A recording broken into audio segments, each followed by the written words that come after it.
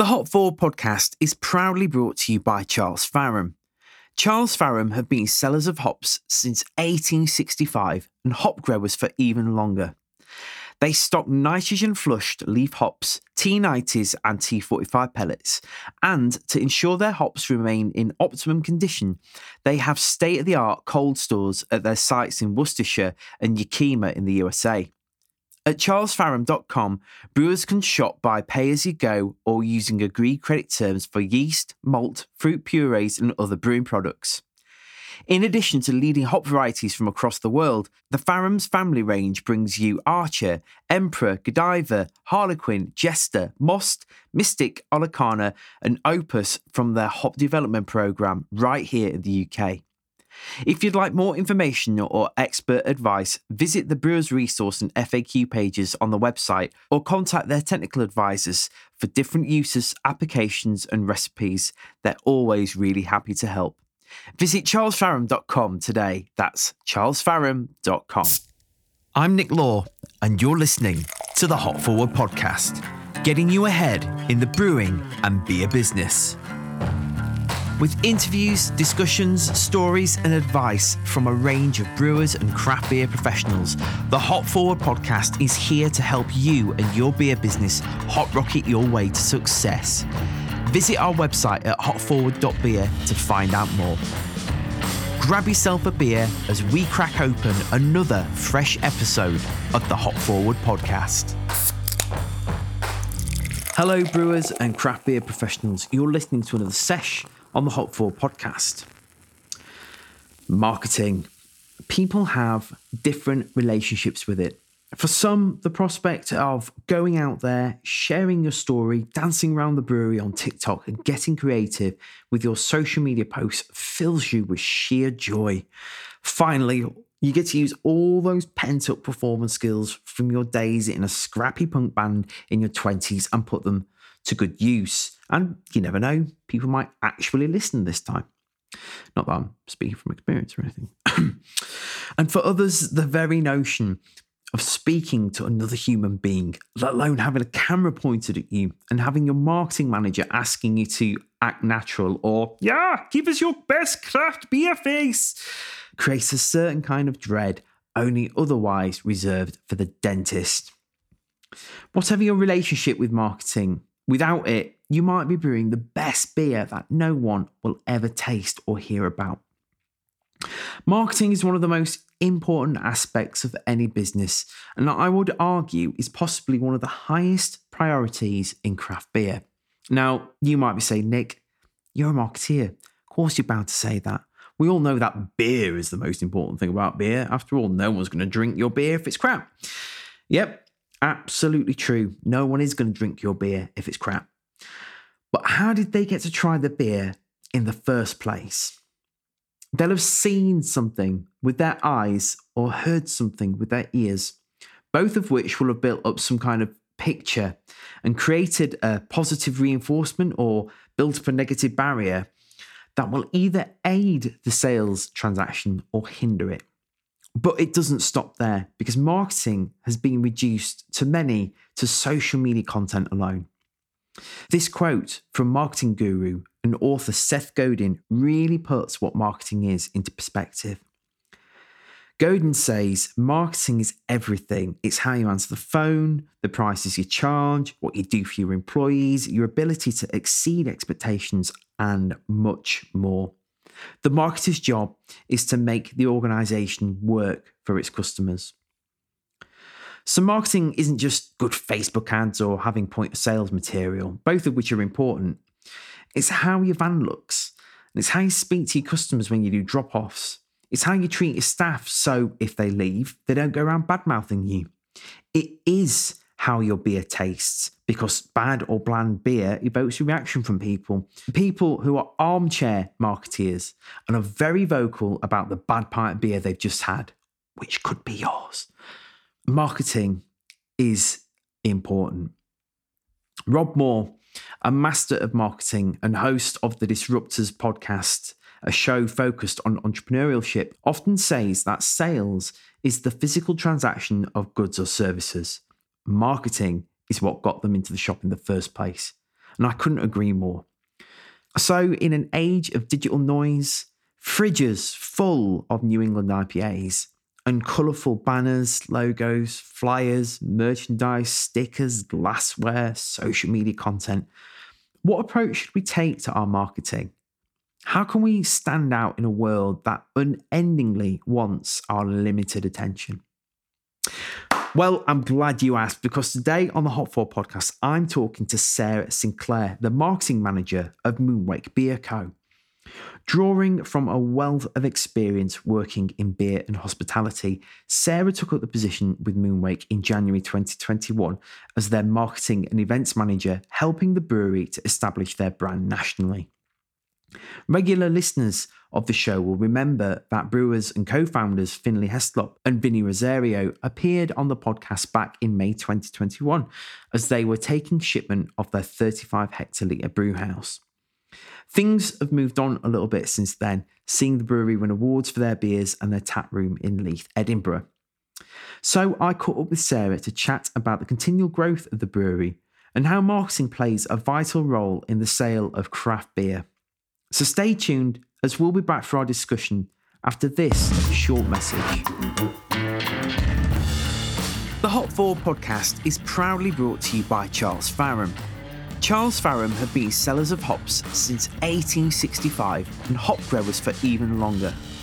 They stock nitrogen-flushed leaf hops, T90s and T45 pellets, and to ensure their hops remain in optimum condition, they have state-of-the-art cold stores at their sites in Worcestershire and Yakima in the USA. At charlesfarram.com, brewers can shop by pay-as-you-go or using agreed credit terms for yeast, malt, fruit purees and other brewing products. In addition to leading hop varieties from across the world, the Farrams family range brings you Archer, Emperor, Godiva, Harlequin, Jester, Most, Mystic, Olicana and Opus from their hop development programme right here in the UK. If you'd like more information or expert advice, visit the Brewers Resource and FAQ pages on the website or contact their technical advisors for different uses, applications and recipes. They're always really happy to help. Visit charlesfarram.com today. That's charlesfarram.com.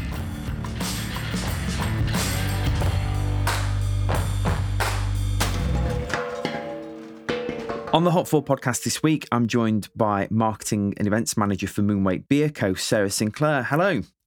Hiya, how are you? I'm good, thank you. And how are you?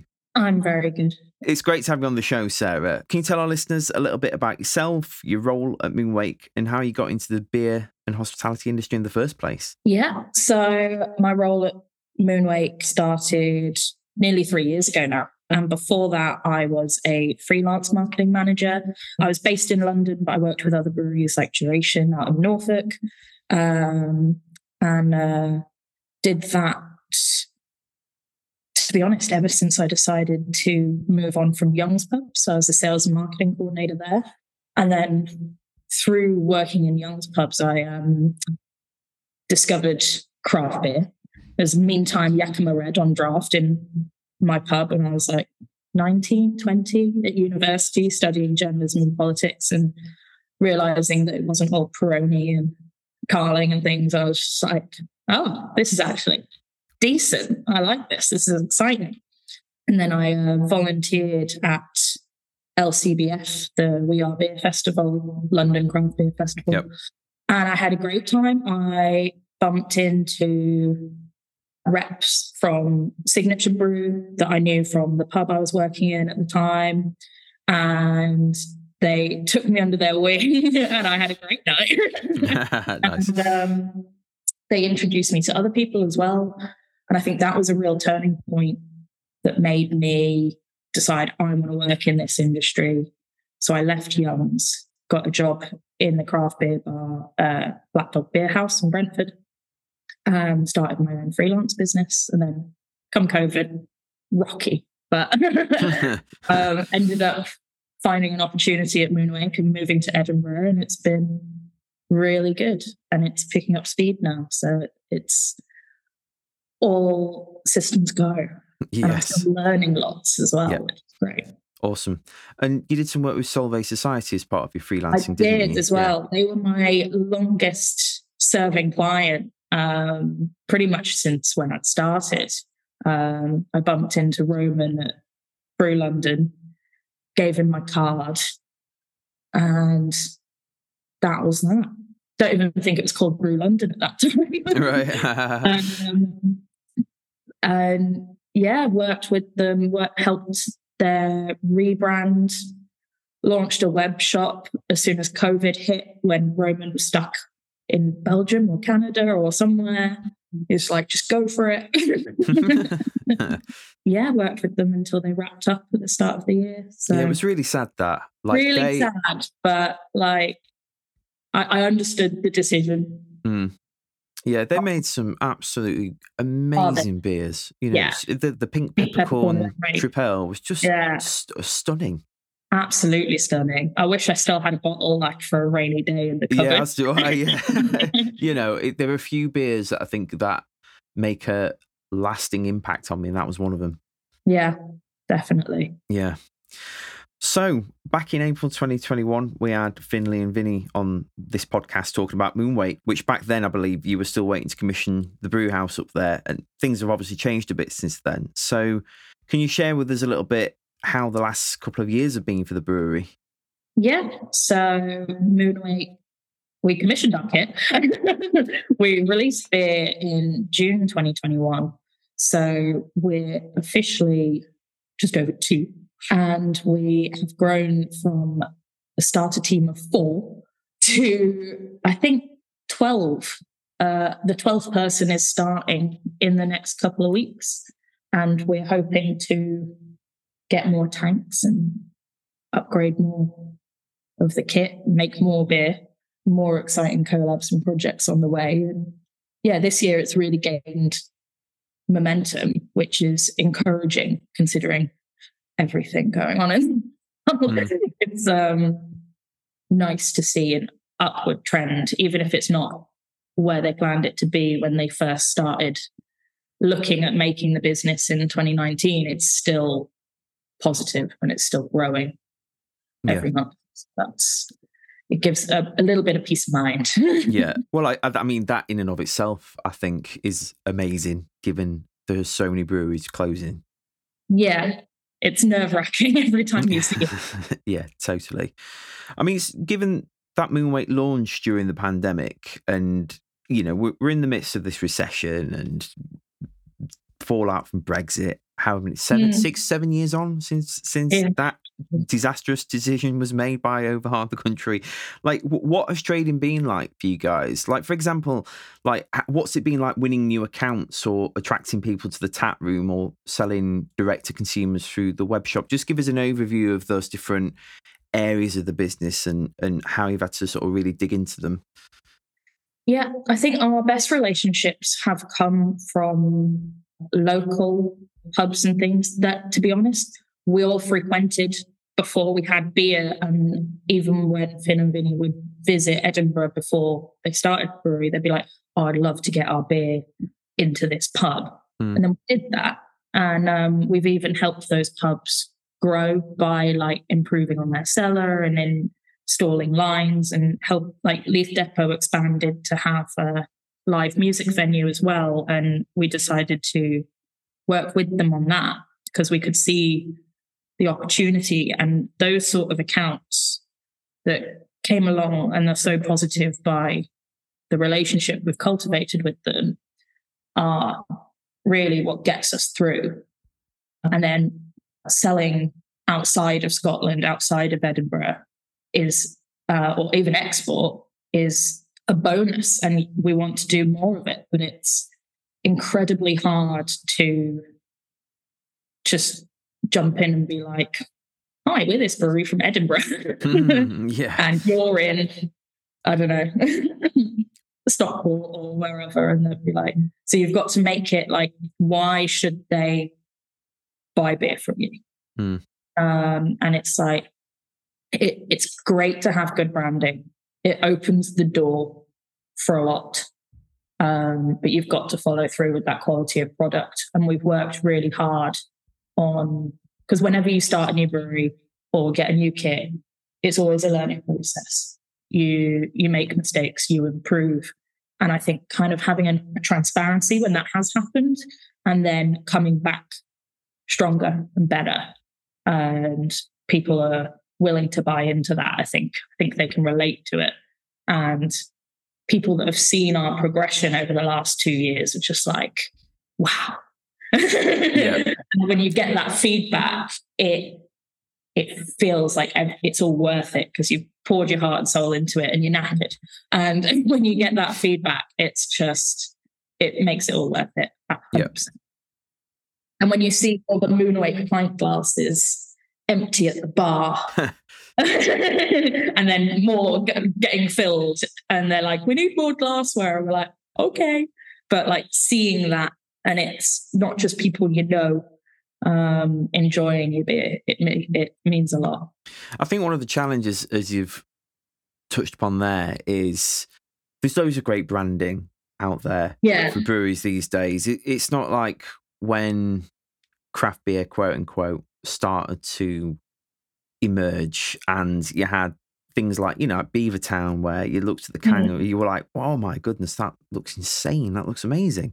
Yeah. And then you had some like it at that point. Yeah, exactly. And then you got or Magic Rock even, with the little monsters and stuff. Like those cans were just like, wow, these are incredible. And then you obviously on the flip side of that, you've got more traditional looking beers. Whereas these days, it's hard to tell them all apart. And I think one of the other challenges as a brewer is that as you're starting and you're formulating those recipes and tweaking the process and getting used to a new brew house, it's not like from the word go, you smash it 100% every time. So how would you say, as the brewery's developed and embedded into the kits and itself, how have you managed to maybe overcome some of those challenges of keeping those accounts and winning new accounts, and as things have been tweaked and improved to the point where, like, much happier with where everything's at?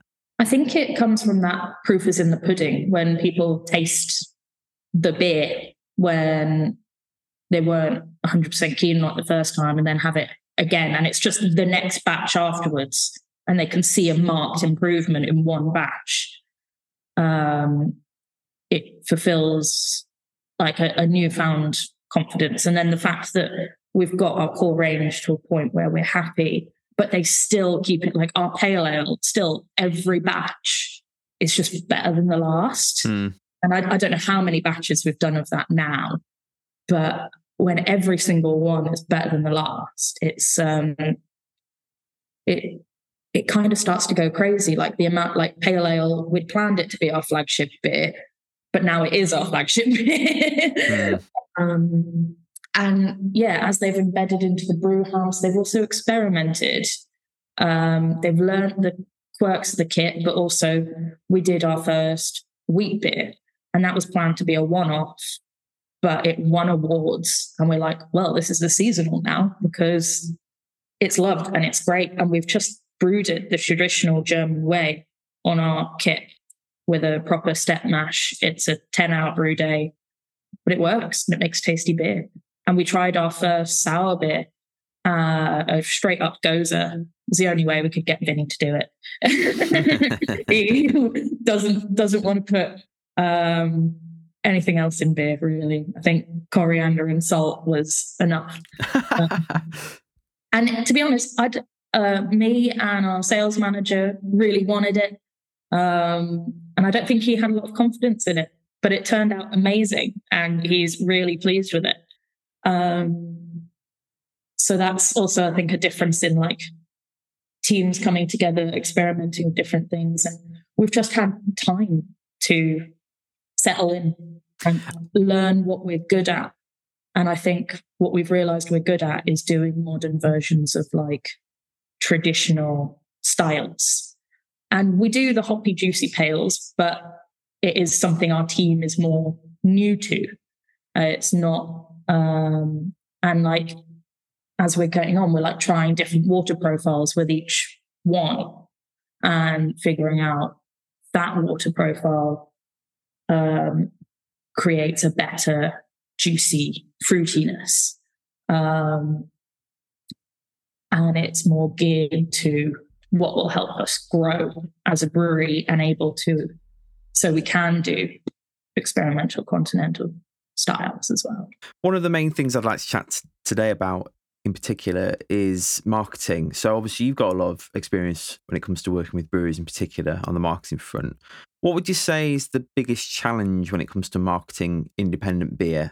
Maybe starting looking at business to business and then perhaps looking at business to consumer. Yeah. So I think the biggest challenge is creating a story, creating a brand, defining your brand values. I think a lot of breweries start, if they don't have marketing people, Moonwake is an anomaly in having one from the beginning. And people with an immense amount of passion, and they make a product, hopefully a good product, but they haven't necessarily thought about the fact that when people are buying things, they're buying the brand. They don't really know what the liquid inside is or how it's going to taste, especially if it's like what makes them first time pick it up from the shelf or put it in their pub. Especially nowadays, you can have great looking designs, but it's that personality people do buy like alongside their values as well.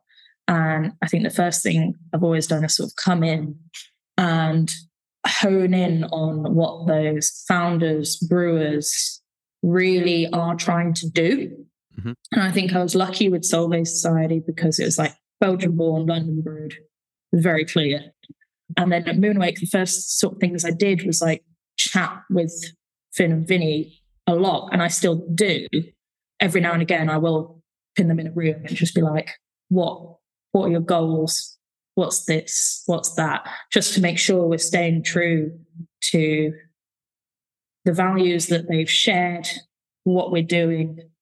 And then it's crafting that message and that story in a way that people can relate to or just enjoy watching. And I think that long-term builds loyalty for people. They get like a vested interest, which I think in craft beer, when you're supporting smaller independent breweries, I think that's what people care about a lot. Mm. So business to consumer, I would say it's like telling the stories on social media and getting them invested, and particularly building a community around your tap room, running community events and having your tap room staff engage with people. It's really important. And sort of that education aspect. And then business to business, I think you've also got to bear in mind how you're pricing your products. They've got to be able to make money. As well as like having that brand story and branding that gets them interested. When it comes down to the crux of it, it needs to be a beneficial relationship for both. So I think making products that they want to have on their bars that are accessible, and sort of communicating that to them as well. Yeah, I think that's one of the hardest things, particularly for brewers that are more, like you say, that they are brewers. It's normally a smaller outfit and it's a very small team and it's all hands on deck for everything. And I think one of the hard things is that when it comes to like selling beer, the mindset can very much be like, we've made all this beer, please buy it, and without thinking through so much, well, what's in it for them? Yeah. Because it's like at the end of the day, like say, they've got to sell it. They've got to be able to reiterate the story. They've got to do that with passion and be behind it. And if you can't tell them why the reason you exist is, then they're not going to have a clue. Yeah. And they're not going to have I call them like lyrical hooks because I like to, as a musician as well as a beer marketeer myself, like, I think of things in terms of songs. Beers are a lot like songs, and without that lyrical hook to grab somebody and tug on the heartstrings, then there's nothing. What have you got? you might have got production, like the branding is like production value. You know, when you get like these pop songs that are like, they've got great samples in them and the synths sound awesome, but there's no melody there. There's no good lyrics. It's nothing. It's just like a shroud that enshrines nothingness. Yeah. Getting all philosophical on the whole podcast this week. No, it's fine. So I'm interested, how do you approach marketing differently then with your core range, like your pale ale, as you mentioned, or the lager, which I absolutely love. Your lager, it's fantastic. Like, so with those core range ones, how do you take a different approach to those as opposed to like the one-offs, like the West Coast IPA you did with Full Circle, which was, again, absolutely cracking? Because I would imagine a lot of brewers out there listening to this have a core range that's more suited to we'll call them like a less discerning drinker, like, you know, you brewing bigger batch volumes of it, more straightforward beer styles, sessionable strengths, and then you've got the beer nerds. So how do you approach those two markets differently? So our core range now is like lager, pale ale, XPA, IPA. Milk stouts had to drop to a seasonal. Sorry, milk stout. But those are our bread and butter beers, whether we sell them to business or business to customer. We will have people stock up on those beers, and they are the most accessible beers we have. We tweaked our lager recipe earlier this year to make it more accessible to people that were saying it was too hoppy. But now it's won a gold award for SIBA, so it's like, yeah, we did the right thing. And the feedback's been good. So that's how we've approached those. And to be honest, in a day-to-day marketing sense, I kind of forget they exist because we're so focused on pushing the new stuff on social media, newsletters, events. It's hooks to the more craft beer bars, whereas like the core range is generally like sold to pubs. And so it's like, that's the bread and butter, that's what works well. But it's the specials that are continually feeding people's desires to try the new thing. And you have to have a balance of how many SKUs you've got in stock. And then every now and then we're just like, we've forgotten to like, I feel like it's like we've forgotten to tell people about these beers, but like they do just sort of sit there and look after themselves, but they also generate loyalty in themselves as well because they're always there. You have people that just go, oh, I love the XPA, or I love the pale ale, I love the lager. And it's just like, so yeah, sometimes I feel like I neglect them a little bit, but I think people's desire for that new thing is what helps the business grow, get people's attention, and then you're able to introduce them to the core beers that might keep them around for longer. Yeah. And do you ever get any crossover between like the new sexy beers, so to speak, and the core stuff? So like, particularly with those craft beer bars, because I think with those more kind of, as you pubs, as you put it, with like stuff like the XPA. I mean, the XPA is lovely. That's a beer I really like and enjoy when I have it. But like, as you say, they are just more sessionable, straightforward beers. And a lot of those craft bars out there are looking for, at least on the surface, there are examples I have in my mind as I'm saying this that I know don't fit this mold, but they're looking for the kind of the one-offs and the jazzy beers. And do you ever find that if they have something like, for example, the Baltic Porter you made, that they'll then think, oh, actually, we'll try the lager or we'll try the pale ale? Yeah, we've definitely had, I think it's when we sell outside of Edinburgh, when we send things off to London or Manchester or whatever, whether it's Ebria or our trade store, or through wholesaler, it's I think people do still pick them up, or especially like the dry hop stout. I think a bar had one on that they'd got from a wholesaler, and then they came onto Ebria and bought the last 3 that we had, just to have in their cellar for when they could go on at some point. So it's like, and then they'll also pick up an XPA because it's like hazy 3.4%. So it's like, it's nice to see it's not always just the jazzy stuff.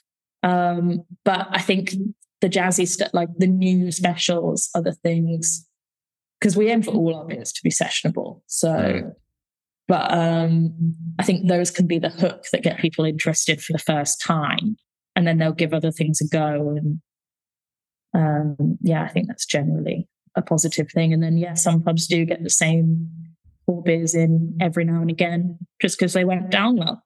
And that's always So what do you think are the most effective ways of marketing beer to trade customers that actually convert to sales? Because there are lots of things that breweries do, whether it's like a trade newsletter or like the press release, the social media posts, dancing on TikTok, whatever. But at the end of the day, it all comes down to whether someone actually clicks the buy button or picks up the telephone and places an order. Like, what do you think are the most effective ways to do that? Well, the main nuts and bolts are having a trade mailer, having a trade page on your website, basically having having a brochure that you can send to people, and it's all got to be slick, looking good, but it's also got to have every single bit of information they could possibly need, whether you're giving it to them or whether they're finding it for themselves. They need to know what your cores are, what percentage they are. They need to be able to find out a price, even if it's not like public. They need to know about you. They need to know about how you can get the beer. And I think the more accessible you make that information, the easier you make it for people, like having an online trade store where they can just click, done. Whether you've got one set up yourself or it's on like Seller or something like that. Taking away that barrier, but then also reaching out to people, whether it's through contacts or whether it's cold email, cold Instagram messaging. I know people get there's hundreds of breweries there all out vying for everyone's attention. It's like seagulls, isn't it? Mine. Yeah, and I'm just like, I can imagine how overwhelming it must be, but you never know what might grab people's attention. So I think you've just got to kind of keep trying, but also try not to spam people too much. And it's a delicate balance, and I don't think I've always got it right. But if you don't have a voice and try and get their attention, you never will. But I think having those core, proper sales brochure, trade mailer, online trade store, and I think every now and again publishing to your social media about this is we've got a trade shop, we've got this, or we've got this new beer, tag your local pub so they can get it in. It could be people might not be on your mailer, but because you've put a link to it on your Instagram stories, rather than emailing them about it, it might be better for them. They're able to make that choice themselves rather than being hounded. And I think getting customers involved and recommending pubs, especially when you're trying to get beer more nationwide. We also try and do promo for every beer launch. We have, at the minute, we're not doing a new beer every week. It's a new beer every month or 2 a month, or there have been months where we haven't had any, as we're trying to balance all sorts of different things. So what we'll do, specialized social media posts promoting the bars that have got the beer in for the launch day. And that really helps them. And the fact our social media is good looking and interactive and we have video content, it makes people engaged. and it's a way to stand out. And it doesn't have to be like mega slick. It could just be you doing it on your phone. But I think, making it like building a community with trade on social media can also be beneficial. Yeah. It's interesting you say that about the whole slick thing, because I think the temptation is to feel like, oh, it has to look great, it has to stand out. And I don't think it does. I just think it has to be like human. Yeah. It needs relatable. Yeah, absolutely. So with a shiny can and a glass, but in the background, be talking about whatever is going on in the brewery that day or whatever, and put on the automated captions that hear you. Yeah. Yeah, it's I find it's all in the app now. So, well, I find when I do that, I still have to go through it because of my Yorkshire accent. It'd be like, I didn't say that word. Eat my gum. We have a content creator here now, and sometimes he'll send me the transcript, and I'll just be like, just running through it. What do you think some of the biggest mistakes are that breweries make when it comes to marketing? That's a good one. Having unnavigatable websites, it infuriates me. Don't get me started on that. I'm like, why in this day and age? Like, have you not heard of Squarespace? It's so easy. And it's so accessible to build like even just a one-page website that works on mobile and desktop and has just the bullet points of like who you are, what you do, how people can get it, how they can get in touch with you. Like, it doesn't need to, you don't need to like remake the wheel. It just needs to be usable. Yeah. I'm building like loads of websites at the moment for various different clients. And it's, I do a lot of research when I'm building a site just to make sure that it fits within market. Most craft beer related, there's some that I'm building for people that aren't.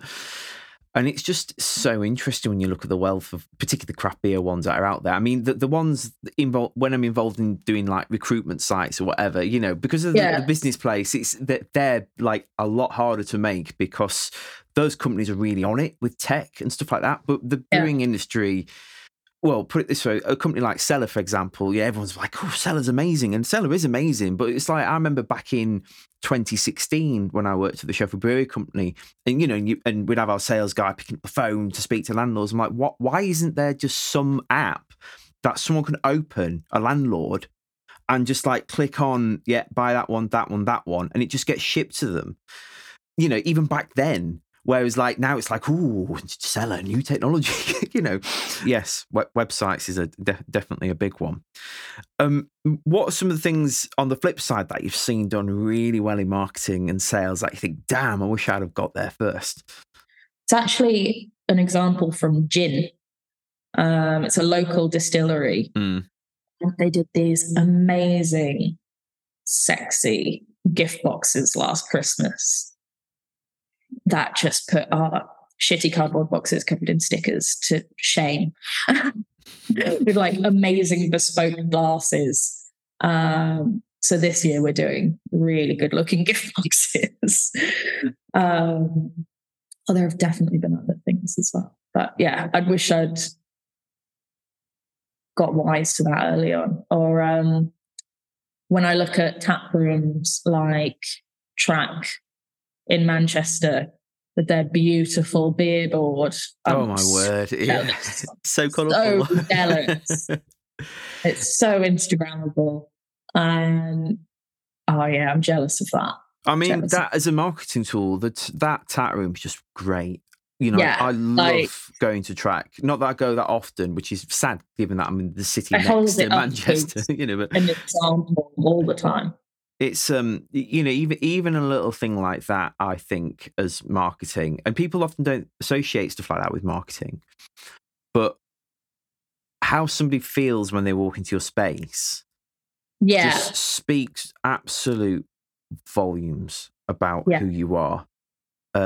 I'll give an example with the brewery I work with. There's a brewery called Broadtown Brewery. It's only a small brewery down near Swindon, and they've got a tap room which is called the Hop Chapel, and it's literally the original stables that housed the dray horses for the original Hart family of Royal Woolton Bassett that were a brewing family. So this is where all the dray horses were kept. So it's got this brewery history anyway, but it's been decked out into like a chapel. So it's got like stained glass windows, pews, and they do a lot of Trappist inspired beers.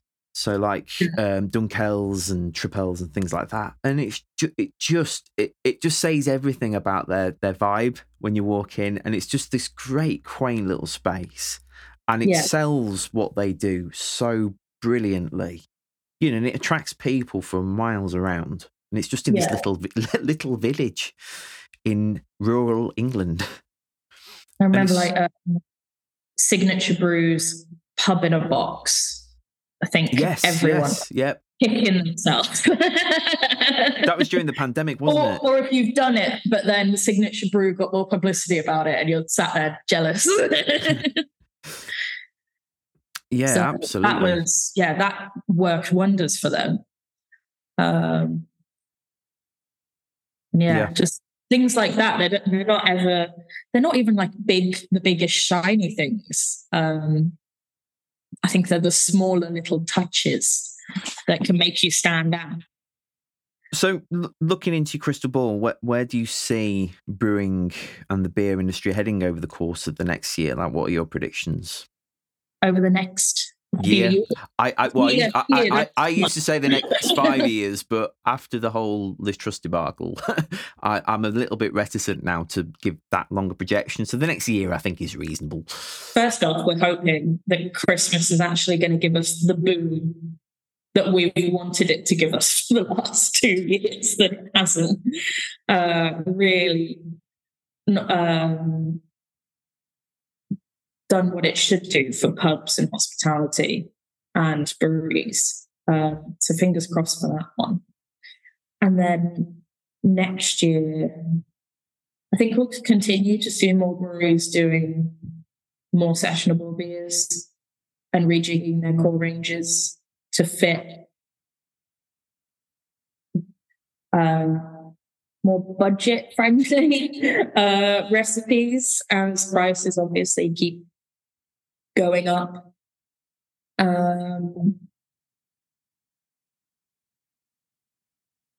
There seems to be a good sense of like experimental hops coming through and people creating buzz about their beers through those. I know we have here at Moonwake.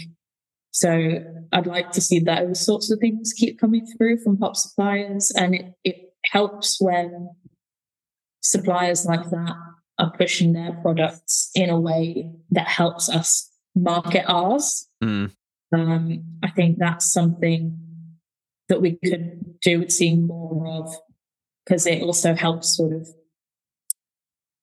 show that, like with hops like Solero and Superdelic that we've put into beers, it helps having a name that even consumers can be like, oh, that's the name of the hop. And then you can have a conversation and it informs them. So I'd like to see a bit more of that sort of generating discussion across.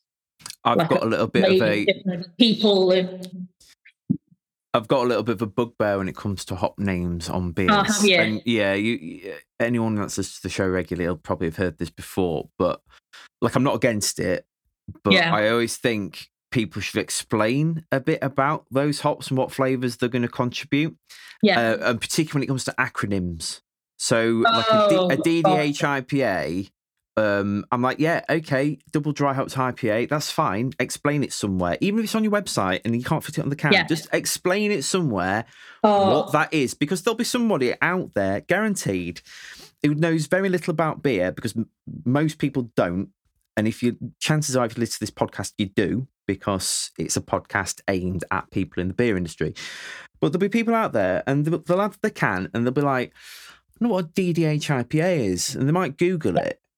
And then they'll be, hopefully they'll land on your website but they'll land on a website and it'll explain to them. But I've come across cans where it's like DDH IPA, then it has the names of the hops and it tells you nothing else. I'm like, what the heck's Simcoe? I don't even like the sound of that. I don't want any Simcoe in my beer. And then actually you need to explain to them, actually, yes, you really do, because it contributes these flavours. Actually, something that I've built into Moonwake from day one, and that both our founders were just like, as soon as I said it to them, they were like, yeah, that's exactly what we want to do as well. And it was just naming the beers what they are, not beer names. And if there are like names of hops or a DDH, it's always explained in the blurb on the back of the can. There's like a beer library on the website. It's got the same blurb. It tells you what those hops are, what flavors they contribute. And in the same with the Vice beer, it explains that the flavors are coming, like where they're coming from, rather than hops. And with the Goza that you've got salt and coriander. And I think it's really important to us that, like, I think that was a bugbear of mine, of when you pick up a can and there's no blurb or like anything. It's like, how do we expect to convert more people to craft beer if we're not telling them what the beer is? if they don't know anything. And I think that's why, like, having such a simply named core range has really helped as well. Yeah. Again, names is another thing that I think they can help sell beer though. So like our Solero Pale sold really well. And it's like, if you'd called it something else, would it have sold as well? Well, that's the thing. I had it drilled into me when I was at Sheffield Brewery by one of the owners who always used to bang on about alliteration. So he was like, you want something that rolls off the tongue or, again, has that lyrical hook. So we had this beer. It was like just an American Pale Ale, 4%, Mosaic, Equinox, and Columbus hopped. But the beer was called Get This In Outdoors, which is like a phrase in Sheffield, as you were told as a kid growing up. I don't know if they say it these days because kids are just on the phones indoors all days, as mine often are. But it's like, get this in outdoors, go outside and play, basically. And that beer sold so much on account of that name because it was fun to say, I'll have a pint, get this in outdoors, please. And, it was spelt as it sounds. So if you weren't from Sheffield, you could still say it. But I always think there are some breweries out there that give beer names really long-winded, names, a bit like that band, And You Shall Know Us by the Trail of the Dead. It's a kind of fun name for a band, but like, I'd much sooner say, I went to watch Nirvana, I went to watch Green Day. Do you know what I mean? It's like, it just kind of slips off the tongue really fast. Well, we have had craft places say to us that our names are too simple. Really? Right. Stand out on their beer board. And I was just like, oh, wow. That's our like whole thing. So, well, I suppose you've got the opposite problem there because they want, I'll have a pint of. I got in my yeah. It's like found a hole in my plan. Exactly. Yours is just called XPA rather than I opened the boots to my car and took my suitcase out IPA. Yeah. And I think also we argue enough about the colours and the patterns on the can. If we were coming up with names for them as well, oh God. But we just did a collab brew with Sure Shot that's coming out with Collabageddon later this year. And their names are obviously, like, some of their references I get, some of them I don't get them at all. But when I was buying beer for our Lunapalooza Beer Festival we had at the brewery in the summer, I bought one because it was just a Breaking Bad quote. So it's the two sides of the coin. Yeah, no, there really is. And I guess you've got to decide which one you're going with and stick.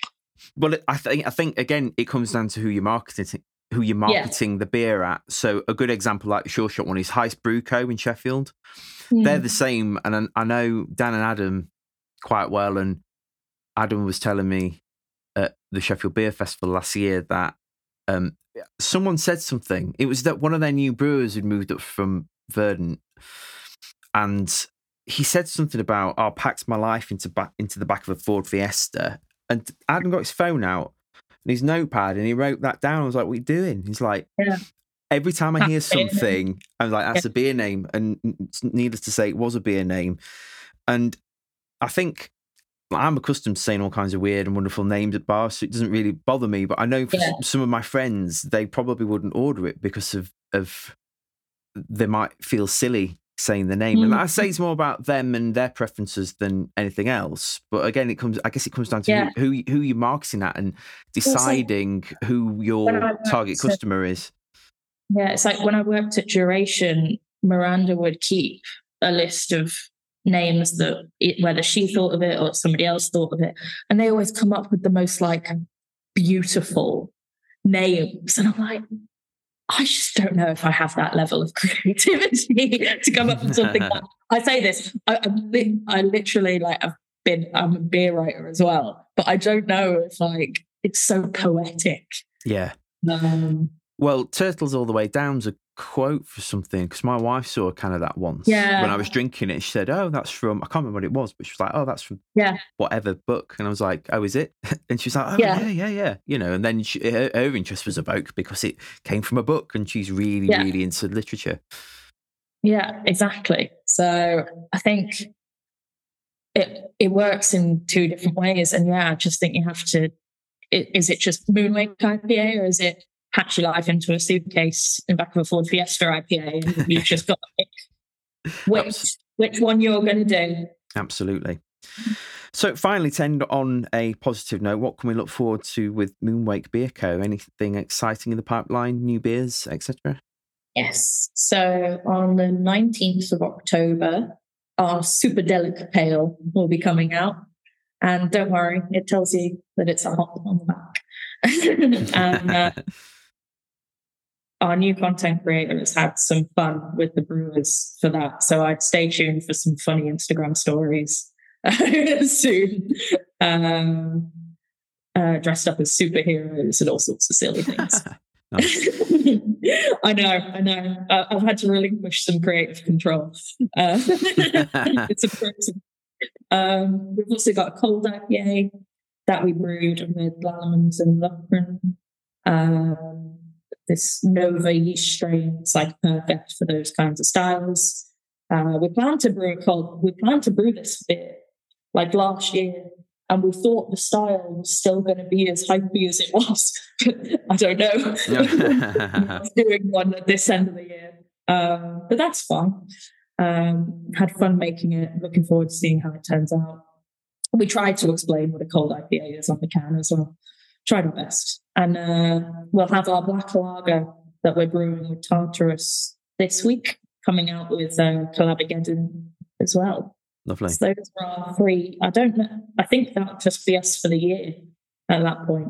So few, and obviously Milk Stout's back. So you got a few. Yay. You got some different bits and bobs happening, as long as having the hoppy juiciness. Yeah. So I'm really looking forward to trying them. And I think, the latter two, the cold IPA and the black lager, we're particularly excited about as well, just because they're different and we haven't brewed anything like it before. But super delicate. The fact it's an NZ hop but smelled like an American hop was intriguing to me. I was like, I can't wait to try this. Black lager. Vinny's wanted to brew that ever since we started, and sales and marketing just said no. But for Collabogeddon, how do you combine Tartarus and Moonwake beer styles? That's what you. Yes, I can see that. I had a Tartarus beer last night. The collab they did with Indie Rebel. It was like a tiramisu imperial stout. Yeah, they enjoyed our like modern continental styles, and obviously we do everything at a sessional ABV. So it's like we'll make it fun. There you go. Yeah, there's the best of both worlds. Afterwards. Brilliant. Thanks for being on the show, Sarah. Obviously, I've tasted your beers. They're delicious, and I wholeheartedly recommend them to anyone listening to the podcast this week. So how can people do that, and how can they visit your tap room? So you can come to the tap room in Leith on hopefully sunny shore. It's open Thursday to Sunday. And you can always shop at moonwakebeer.com. And there's still hop forward 10 for your first order if you fancy that as well. Amazing. I forgot that code existed. Yeah, it sits there. I'm not going to disable it. I was going to say, you heard it here first, but you kind of didn't because it was on the podcast ages ago. So you heard it here second. Yes. Again, hop forward 10. It's always there. Hi, can I get 3 pints of Littermouth?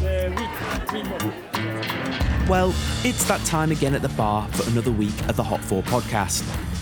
Don't forget to subscribe to the show on iTunes, Spotify, and all other good platforms. Be sure to visit hopforward.beer to find out how we can help you get ahead in the brewing and beer business. Remember to follow us on social media at Hop Forward Beers, and for another week, cheers.